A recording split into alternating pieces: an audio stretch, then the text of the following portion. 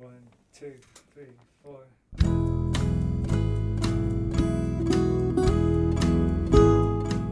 Hello, you're listening to the Skylight Books podcast series. We are a general interest independent bookstore located in the Los Feliz neighborhood of Los Angeles, California. This year, because of the coronavirus pandemic, we've had to close our store and cancel in-person events. But Skylight is your neighborhood bookstore, and we are finding ways to create community even while we're far apart. In the coming weeks, we'll be putting out lots of new audio content to help you discover new books, connect with authors, and check in with your favorite booksellers. To learn more about how you can help keep Skylight alive, please visit our website at skylightbooks.com or check out our social media accounts on Twitter and Instagram.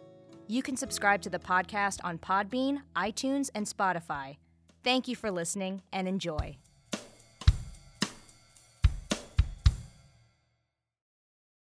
Well, we're so glad you're here, and we're so lucky to have our guest here this evening. I'm going to dive in and be real quick about my introduction so that we can get to the heart of what we're here for. Tonight, we are here to celebrate the launch of Karolina Wacławiak's new novel, Life Events. And we're here on a platform provided by Skylight Books. We're a neighborhood bookstore in Los Feliz in Los Angeles. We've got a big tree in the middle of the store. And we're open nowadays. If you feel like browsing for books, we're being very careful in all the ways we can, but our doors are open. We're going to be releasing this conversation as a podcast, and it'll be available for viewing afterwards. So if you want to share with friends, please do so. And please click on the button that says Order Life Events and get your copy of the book. I think it's a new very positive review in the Times came out today. It's really exciting. All right, I'm going to dive in and introduce our guests. Karolina Wacławiak is the author of the novels How to Get Into the Twin Palms and The Invaders. Formerly an editor at The Believer, she is the executive editor of culture at BuzzFeed News. Her writing has appeared in the New York Times, Los Angeles Times, the Virginia Quarterly Review, Hazlitt, and elsewhere. And we're very happy to have in conversation with Karolina tonight Roxane Gay. Roxane Gay is the author of the books Ayiti and Untamed State, the New York Times bestselling Bad Feminist, the nationally bestselling Difficult Women, and the New York Times bestselling Hunger, a Memoir of My Body. She is also a contributing opinion writer for the New York Times. I'm super excited to hear the conversation tonight. And the last part of what we'll do is take questions from y'all. So start thinking about what questions you might want to ask. You can feel free to chime in the chat if you like and share those. Or there's a button at the bottom of your screen that says Ask a Question. And if you click there, then you'll be able to put your question up. We'll be able to see it and load it up. All right, Life Events briefly, and then I'll leave it to the words of the book itself. Life Events follows a woman who at 37 is on the verge of divorce and anxiously dreading the death of everyone she loves. She combats her existential crisis by avoiding her husband and aimlessly driving along the freeways of California looking for an escape, one that eventually comes when she discovers a collective of what are called exit guides. Booklist has described it as richly symbolic and undeniably haunting. R.O. Kwon calls it brilliant and exhilarating. Many beautiful words about this book. I like this one sentence from Hannah Lilith Asadi, who says, Wacławiak rightly recasts the American West as the territory of wandering dreams and dreamers, and the land where this life and the improbable afterlife most often collide. Let's have a very warm virtual welcome, beaming whatever sort of like digital applause we can, and welcome Karolina Wacławiak. Thank you. Thank you for having me. Thanks for everyone coming. And I just want to shout out that Roxane's Bad Feminist, if I'm correct, is in its 18th printing, the seminal text. I'm so excited. So excited to be in conversation with you today. So I'm going to read a part from the sort of later in the book. Evelyn goes to an afterlife convention, and it's full of weirdos, as you might imagine. So here goes. The smokers were already lining the stone benches outside, the heat already peaking at 9 a.m., the misters on full blast. I nodded and tapped my name tag, noting that I was one of them. It appeared that they had all become fast friends at the banquet, pairing off and whispering about odd occurrences in their lives, the unexplained. I felt like an outsider already and worried that I had blown it by not staying for the dinner to meet Guy Roberts. Because he was the main attraction, the large ballroom was a rush of people trying to find seats near the front. I imagined what other events that took place in this room were like: medium budget weddings, sales conferences for lower tier companies, and perhaps occasional motivational speakers who had photos with Tony Robbins on their website. This was not the kind of place where big dreams were hatched. After I found a seat, I listened to the whispers of two women who said that Guy had sat at their table, their biggest chance to know the truth about the afterlife. And not only had he been unkind to them, stuck up, one of the women said, but he spent half the time looking for someone better to talk to. Mid-conversation, he had stood up and announced, "There's someone over there I'd rather speak to at the moment." They were paying for this. They had bought his books. They were keeping him afloat, they said. During his presentation in the morning, he smiled casually as if he hadn't slighted anyone and tapped on his controller to move his PowerPoint forward. He was a leader in near-death experiences, he told us. He was here to debunk death. There was an afterlife, and it was like America, but better. Better parks, better golf courses, rivers, streams, all the pets you loved and lost, and racial harmony. He laughed lightly when he said it, like he knew something incredible that we could not comprehend. "I have evidence," he yelled at us. "It's science." He paced the stage and people clapped. "What I want to do for all of you is provide a safe space where you can come out of the spiritual closet." Everyone around me clapped harder. We're living in a time of fear of your own bodily death, fear of the process of dying, fear of living the greatest life you have ever envisioned, fear of what's going on the other side. All that fear hurts me. I can feel it. I'm consumed by all the fear in this room, and so are you. He stopped in the middle of the stage and adjusted his microphone. "Do you know that you can find out exactly what's happening on the other side if you really want to? Do you want to?" People around me screamed yes. I've studied this stuff for years, people, and inside of us, we each have something called a spirit phone, and most of us don't know how to use it. The people out there, he pointed past us toward the door leading out to the rest of the world. The people out there don't even know spirit phones exist. He shook his head like he really felt sorry for everyone out there as people around me took notes. The problem with our spirit phones is that the signal isn't switched on. Our loved ones are trying to reach us and we're missing their calls. They want to tell us what it's like so we can stop being afraid, but we're not answering. It felt good to believe that someone knew more than we did, that these experts were just withholding because it was obvious the masses couldn't take it. That made more sense than believing no one was controlling the boat. And so the boomers, women in bedazzled jeans and wedge sandals, nodded along. They wanted Guy to give them the truth. I watched everyone being taken in by his assurances, but I just couldn't buy it. I don't know what I was searching for exactly, but it wasn't this. This just made me feel sick and desperate. He said that in order to get our spirit phones working, we would have to do the work of getting to an higher astral plane. It's called being tapped in.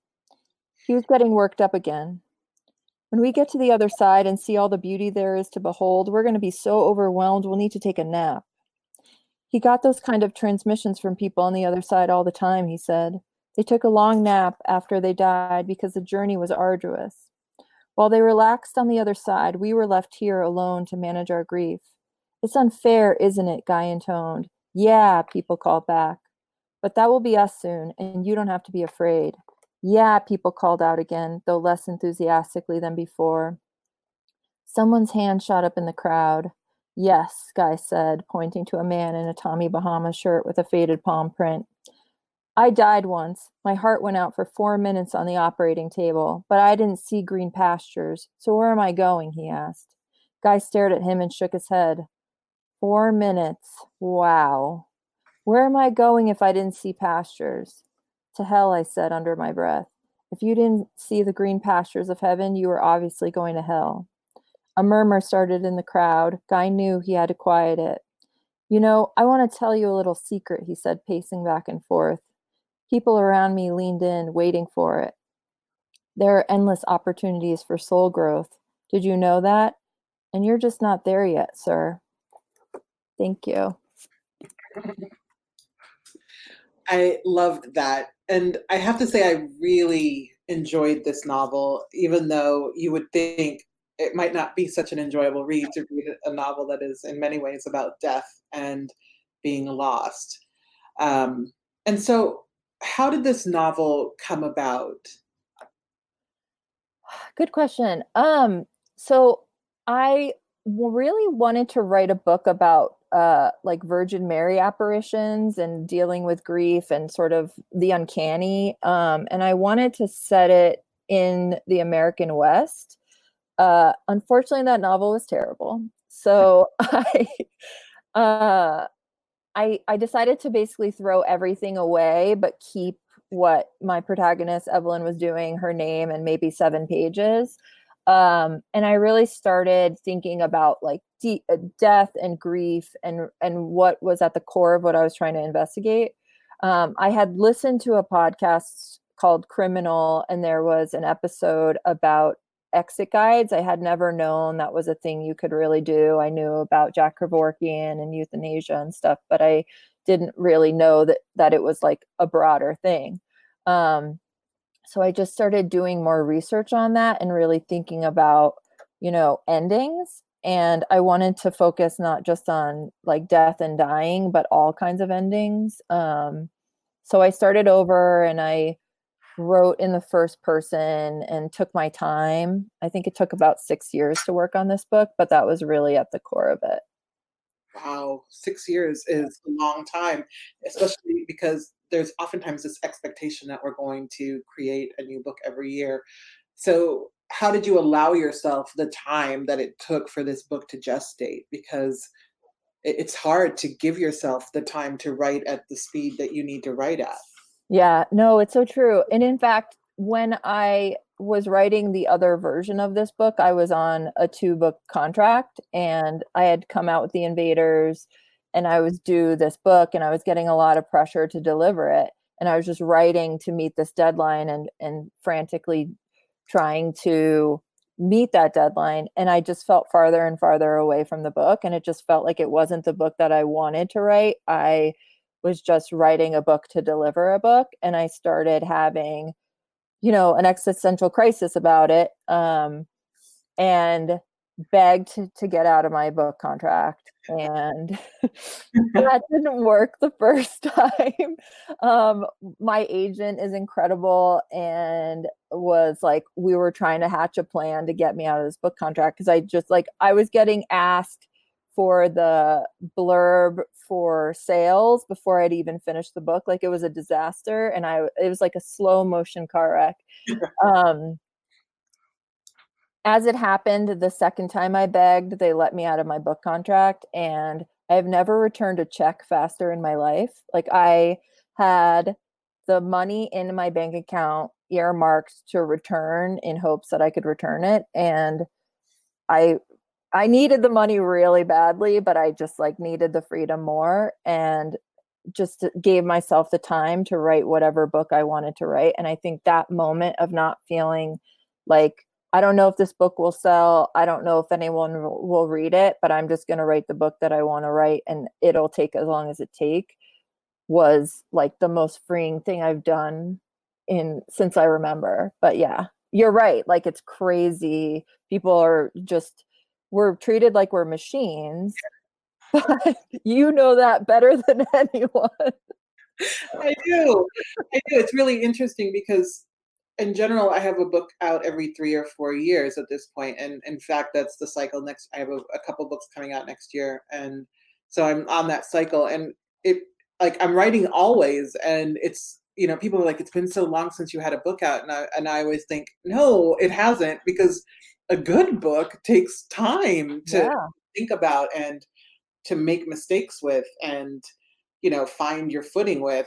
So I appreciate that you're so open about what this book took, and also that sometimes, even though you have a book deal in hand, it's not necessarily the right deal for the book that you end up producing.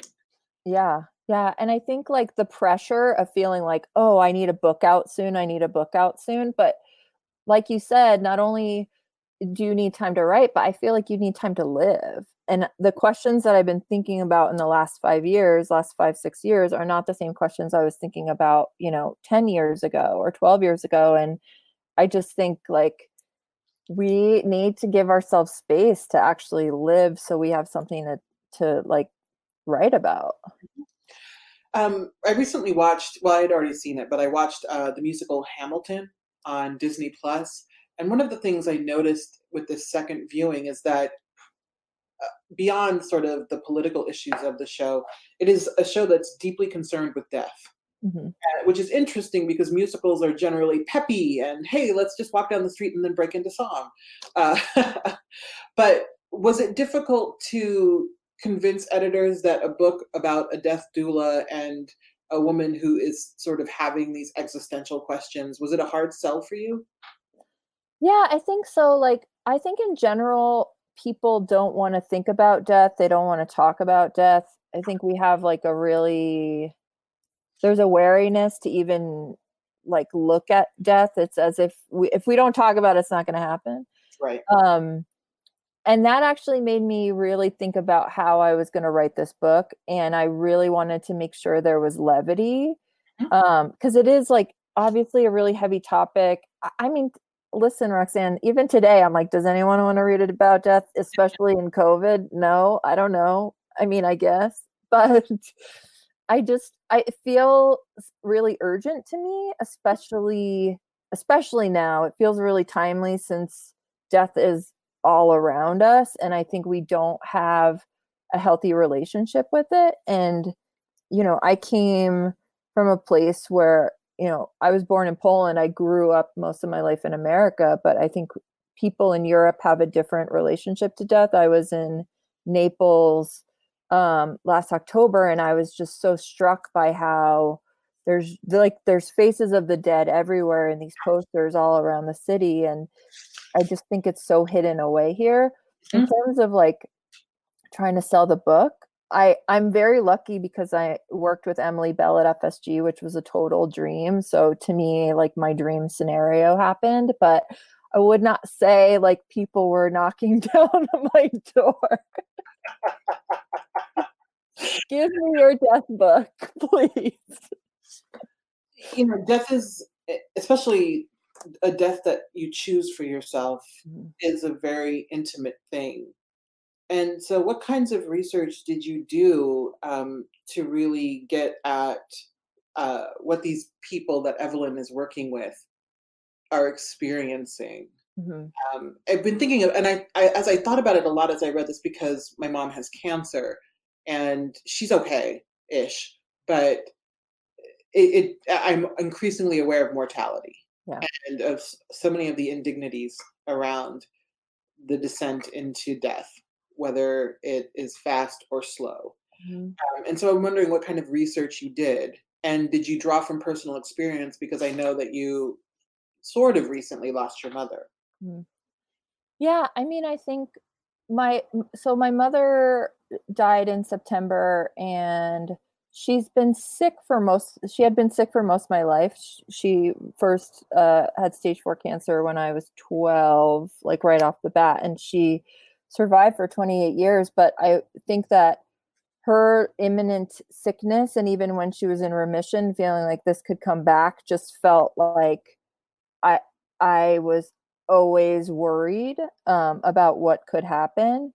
So and in 2015, she got sick again, and it felt like, well, you'll just get through it again, but that's not what happened. So I was working on the book and taking care of her and visiting her.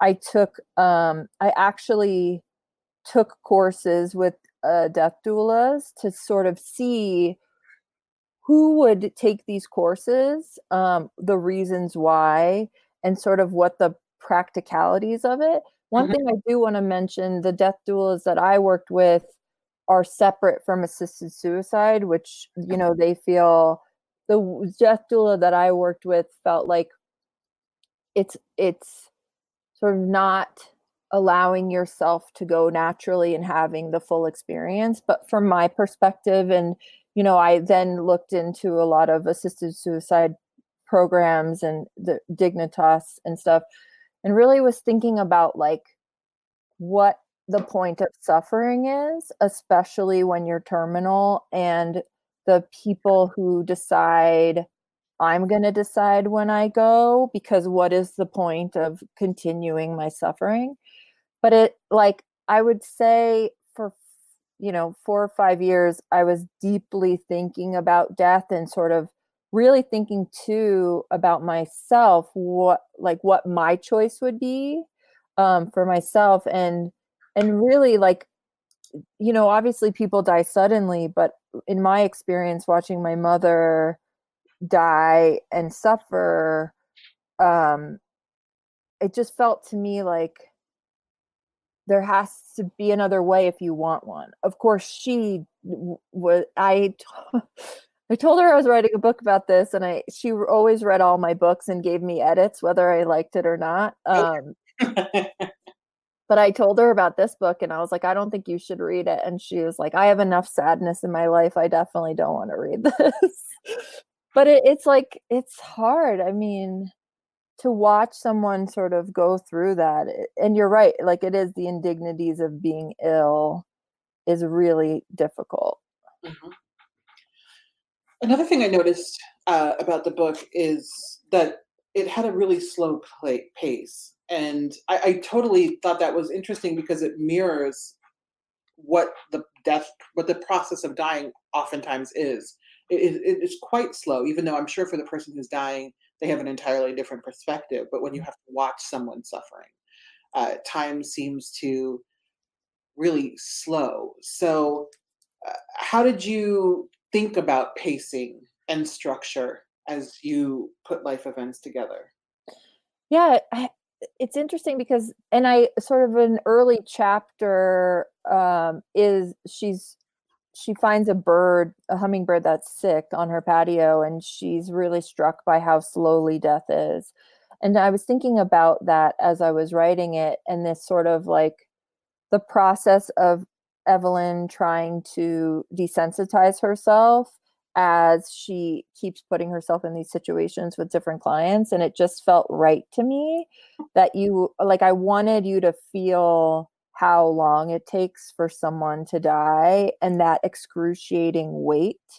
And even like the planning process with her clients takes weeks, and you want to have a closeness with that person. But that struck me, especially as I was watching my mother. It's like, you want to avoid pain of watching somebody die, so you want it to like hurry up, even though you're going to miss them so much. And it just felt right to me to structure the novel in this way, where you're watching her travel through reckoning with herself and reckoning with death.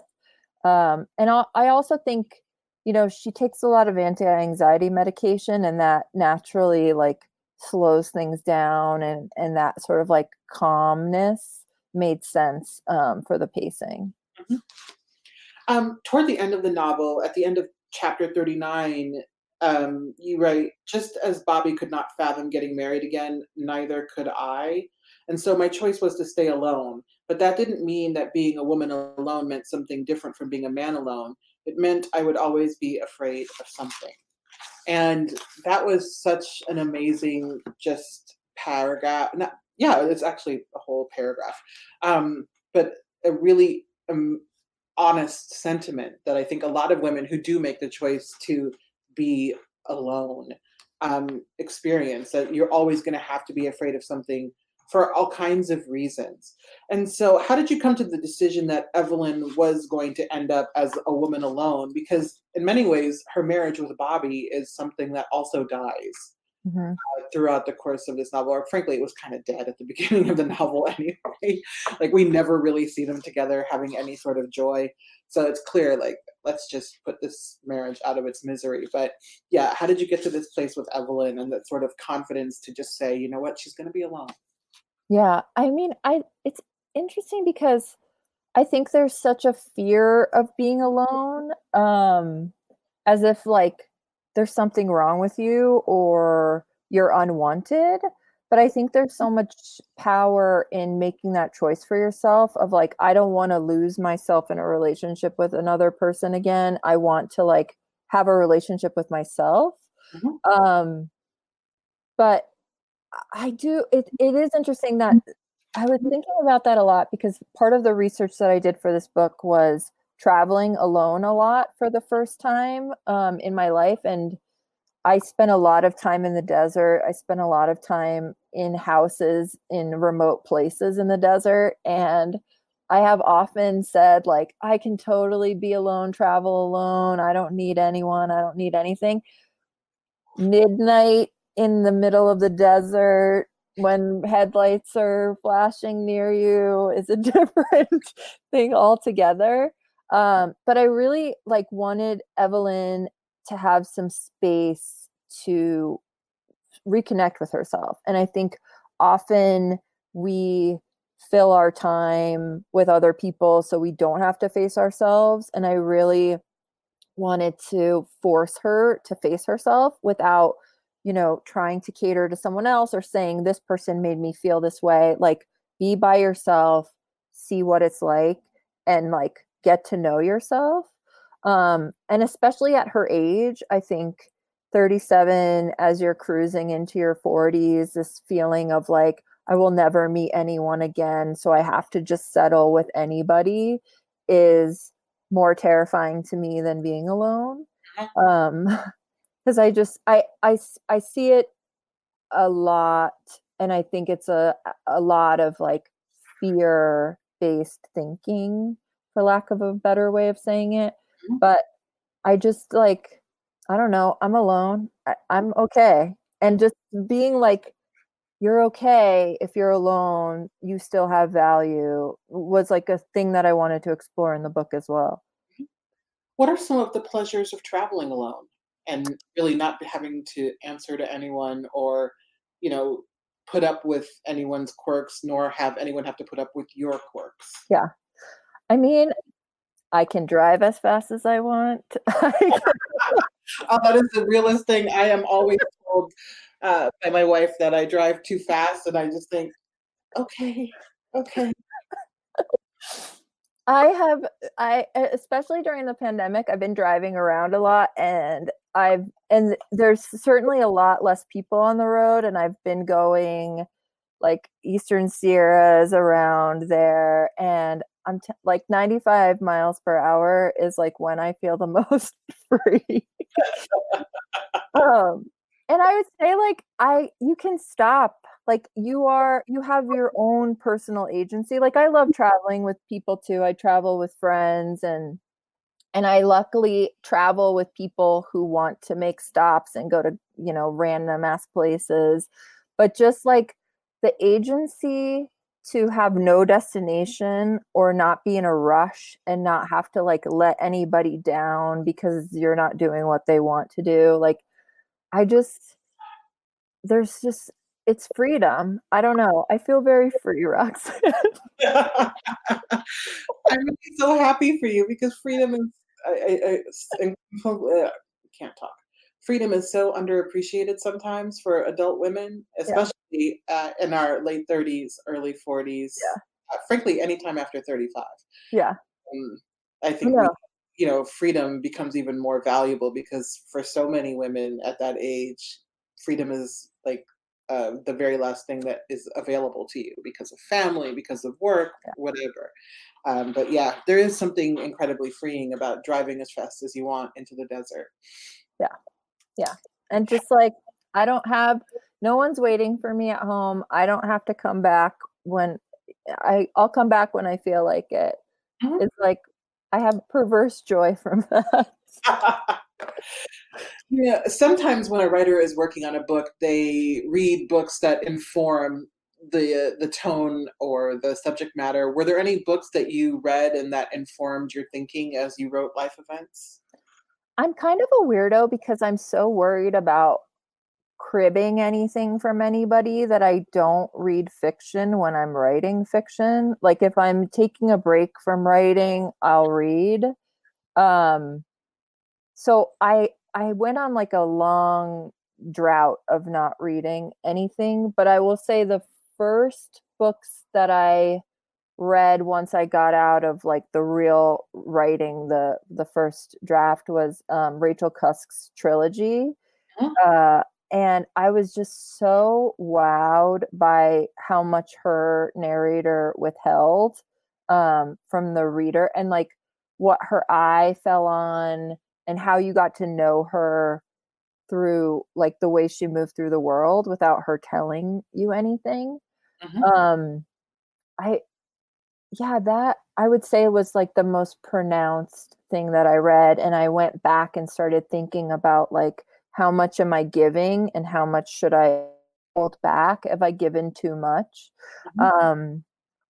But I edit nonfiction, so I'm always reading people's essays and thinking about writing, even when I am working on books. But I try not to be too influenced. And I know that's like super weird. It's not as weird. I don't find it weird because I too am deathly afraid of the same thing, of cribbing ideas, cribbing character traits and things. And so because I don't want any sort of unintentional osmosis to happen, I tend to not really read much when I'm, especially in the genre that I happen to be working. Like if I'm writing a nonfiction book, like I am right now, I can read all the fiction in the world and it won't matter. It will help, in fact, just in terms of thinking about the sound of a thing that I'm writing. But I don't think it's as crazy as you might think, because that bleed does happen, and it's rarely intentional. But it keeps me up at night, though. I mean, I always worry every time I see like someone who has made that misstep, whether intentional or not. I just think it could happen to anyone. Yeah, it really could, because we're surrounded by influence at all times. Yeah. Who are some of your literary influences more broadly? I mean, again, like Cusk for sure. I after my mom died, I read every single thing Elena Ferrante has ever written. Like I just spent days in my house. I think I read like 1,400 pages in a week, just in like a fugue state. I don't know, you obviously. Oh, go on. I think like anybody who's willing to give themselves completely on the page, even if they are withholding and going into like places that scare them, really impresses me so much that I can't help but feel like push yourself there. And I think, even though my narrators, and I would say like this narrator is probably the least self-destructive, even though she's still self-destructive, but she's sort of like grown up and grown out of it. She doesn't want to do that anymore. But I'm very much into women who are messy. And so any writer who's looking at sort of the messiness of a woman's life is really appealing to me. And writers that are willing to take risks with their fiction and where they're willing to go. And I think like when I'm reading something and I feel like, wow, I might have been afraid to put that on the page, then I know like we're really cooking. Yeah. Are you working on something new now? I haven't written anything. I wrote an essay about my mom dying, which was the first thing I wrote in the last, what month are we? August. 9 months. The last 9 months was the only thing I've written. I really wanted to give myself a break. I felt like in the pandemic too, it took me like a few months to even read anything. I was just watching a lot of reality TV. I couldn't even watch like narrative shows. I don't even know what I would possibly work on. Like I'm trying to like survive here. It's just weird. I don't know. I know a lot of people are like, I'm working on all this stuff. I have more time. And I'm like, I don't know how anyone's getting out of bed right now. So I agree. I think there's a lot of pressure on writers because for me, I do actually have more time because I've been touring nonstop since 2014. And so this is the longest I've been in one place. After 2 weeks, this was the longest I had been in one place in 6 years. And so I'm getting marginally more done because I'm in one place, but I am not having the productivity bonanza that people assume I'm having. And I know a lot of other writers who are in similar situations because we're dealing with life and family and just, maybe a little fucking depression or a lot of depression. So I totally hear you, like that, maybe the writing isn't happening right now.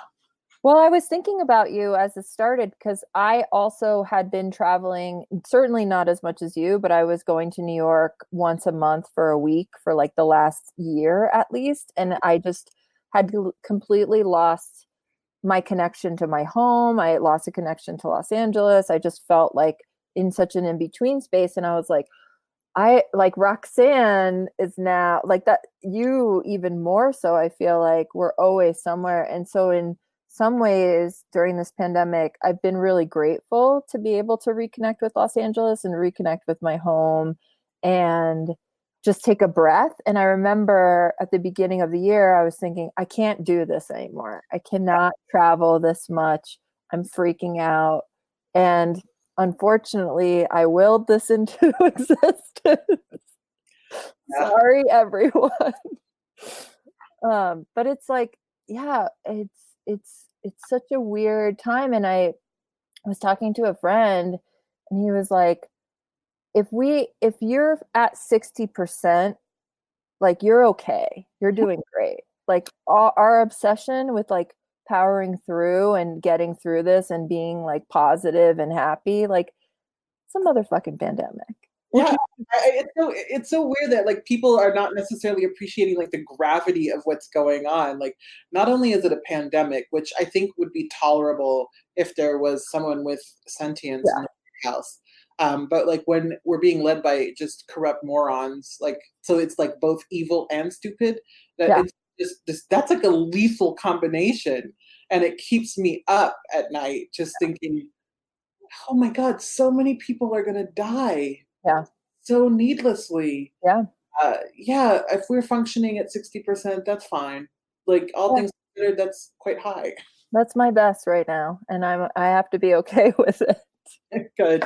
I know that we have a very fine audience and they have questions. So if you have questions, use the Ask a Question feature and we will, well, not we, but Carolina will answer those questions. Yes, keep them coming. Thank God, I could listen to y'all talk all day. They have a question from Rachel, who asks, my mother recently passed in April, and I've been alone this entire pandemic, so much of this conversation is hitting home for me. In your research for the book, were there any interesting insights about the judgments passed on people who want to take an active role in choosing how they die? Well, first, I'm sorry for your loss. It's really tough. There are judgments, for sure. And I would say there's a real divide in the community from what I saw. And again, like I spent some time in the death community, but there's certainly people who are doing incredible work, and have been doing so for much longer. I think, African. Yes, by the way. Yes. What was that?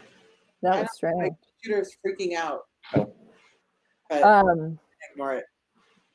Yeah, I mean, there's certainly judgments with how anybody handles anything when it comes to their own health. And I definitely noticed that even a person's personal choice, their family wasn't okay with it. And I think we need to think about sort of what's best for a person and what a person wants versus what we want. And I thought a lot about, what it means for us to want to hold on to someone who is greatly suffering and what we're getting out of that when it's clear that a person is suffering. But again, like I definitely didn't want to write a book being like, this is the best way. like everyone should do this. I think it's really complicated. There's certainly a lot of moral judgment around it. And it's obviously illegal in most states in the US. And it's a really complicated issue, but I was really interested in those complications and really thinking about like why people would make those choices and who would sort of benefit or lose out on those choices being made. Keep the questions coming. Will be time to hear a couple more, and you can also take a look and vote up questions that you like. So maybe looking at other ones will inspire you. Here's a question from Leon, who wants to know, how did your relationship to the landscape of Southern California change in the course of working on the book? Oh, that's a great question. I wrote one book about Los Angeles before. It was my first book, and my character was like really enmeshed in the city and didn't really leave the city. And in this book, I was writing about Los Angeles, but I really wanted to look at the outskirts of Los Angeles and the desert communities specifically.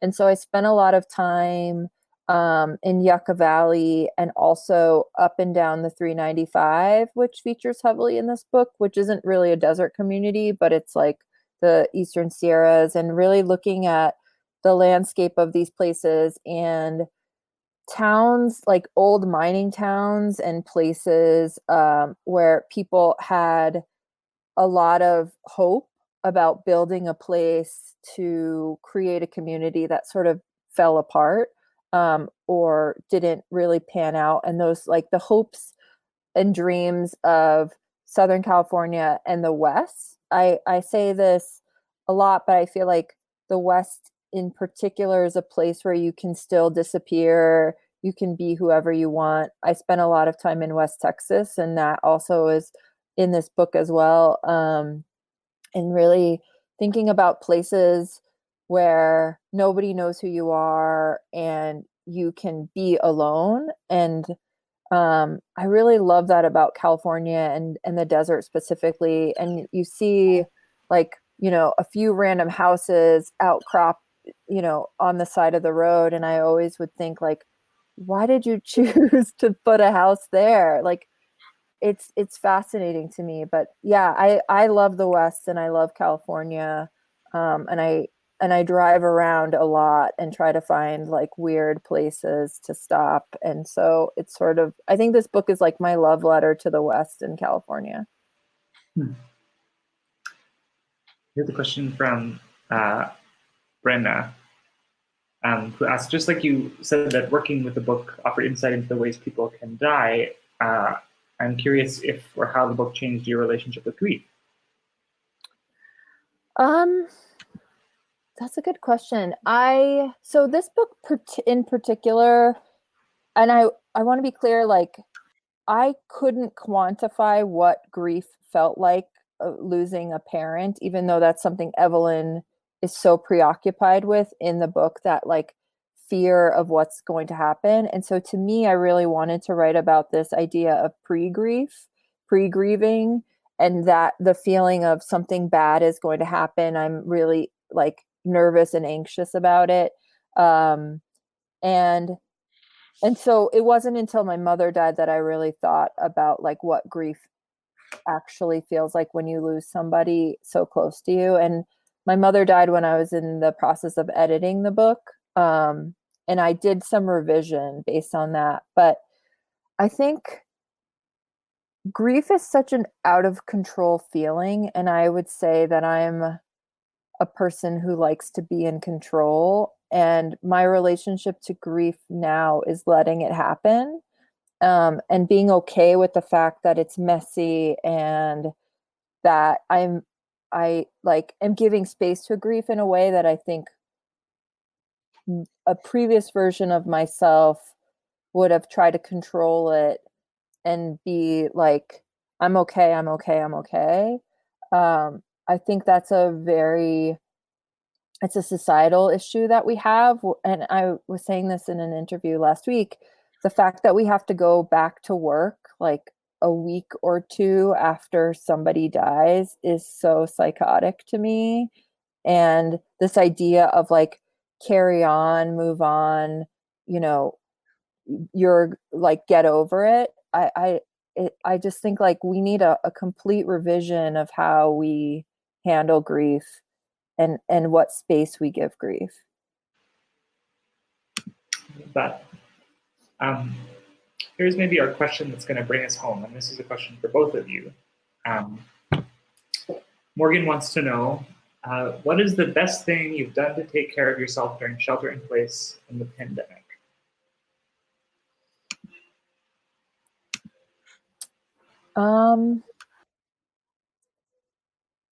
I've done two things. I've tried to go outside as much as possible, as safely as possible. And that has been going to remote places. Like I'm near Yosemite right now, in the woods, and just letting myself be outside. Cause I live alone and I work all the time. So sitting in my house all the time working has not been good for my mental health.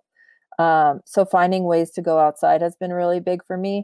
And I would say also reconnecting with friends and checking on people and creating a network of people who check on each other has also been like a major saving grace for me during the pandemic.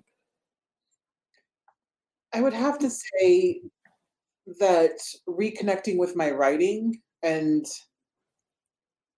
not putting pressure on myself, because I tend to put a lot of pressure on myself, and I'm a bit of a workaholic. And so I've been trying to do the work that needs to get done because I'm drowning in work, but also to do something that I want to do, that I enjoy doing. And so I've been writing a little for fun, and it might become something and it might not. And I really shouldn't be doing that because I have so many deadlines. But I just have been allowing myself the space to remember that I actually love writing. And I've also been cooking a lot, maybe too much, but like I've gone like Full House on the Little House on the Prairie. I make my own ketchup now. I don't give a fuck. I make my own steak sauce. Yes, I do. I make my own chicken stock. Listen. I love that for you. Oh yeah. I'm living my truth. I make my own tortillas. I just really get down. So can I come to your front yard and just like leave me? Oh, yeah. Social distance celebrating, not all the time, but we've had I think in the past 5 months, like 3 gatherings, a very small gatherings where everyone wears a mask unless they're eating.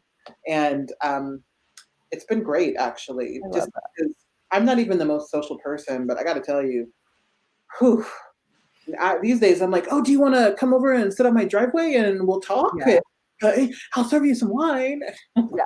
My backyard has become very like 3 people, come have a sound bath, come have wine, come sit in the grass on a blanket. Like you have to, because otherwise it's just, I think especially if you're in a place where you don't have like a family readily available, you really need to find your people so that you can feel connected, because this is such a lonely and like really destabilizing time. I mean, pandemic, yes, fascism as well. Like, let's be real here. Yes. It's just, we have to do what we can. Yeah, we do. And I appreciate seeing the ways in which community is developing. We shouldn't be having to fill the cracks and the margins of our culture, but you know what? Thank goodness people are, especially here in LA, watching how people are banding together to support unhomed communities has been really revelatory for me. Yeah. And, it has made me feel a lot better about humanity, and it's gotten me doing like volunteering and all sorts of things that I've always thought about doing but never made the time to do. And it's just kind of cool. But it's also really fucked up that these problems exist and are solvable. Anyway. Yep. Well, there's a lot of excitement in the chat about participating in both the grass and the driveway wine. But I think this is like a perfect place to send us all out into the night, either to the nearby grove of trees or to the refrigerator. It's been such a treat hearing from you both. Thank you both for taking the time. Everyone, y'all, get your copy of Life Events. It's, as you have seen tonight, a book we desire, a book we need, a book that will take us away and deeper inside. Karolina Wacławiak, Roxane Gay, thank you so much for your time and for joining us. And have a lovely night, y'all. You too. Thank you. Thanks, everyone. Thanks, Roxanne, and thanks, Skylight. Thanks. Bye. Thank you for listening to the Skylight Books podcast series. Please don't forget to visit our website at skylightbooks.com and make sure to follow us on Twitter and Instagram. Also, don't forget to subscribe to this podcast for more author talks and bookseller conversations. You can find us on Podbean, iTunes, and Spotify. Stay safe and healthy, and we hope to see you back in our store soon.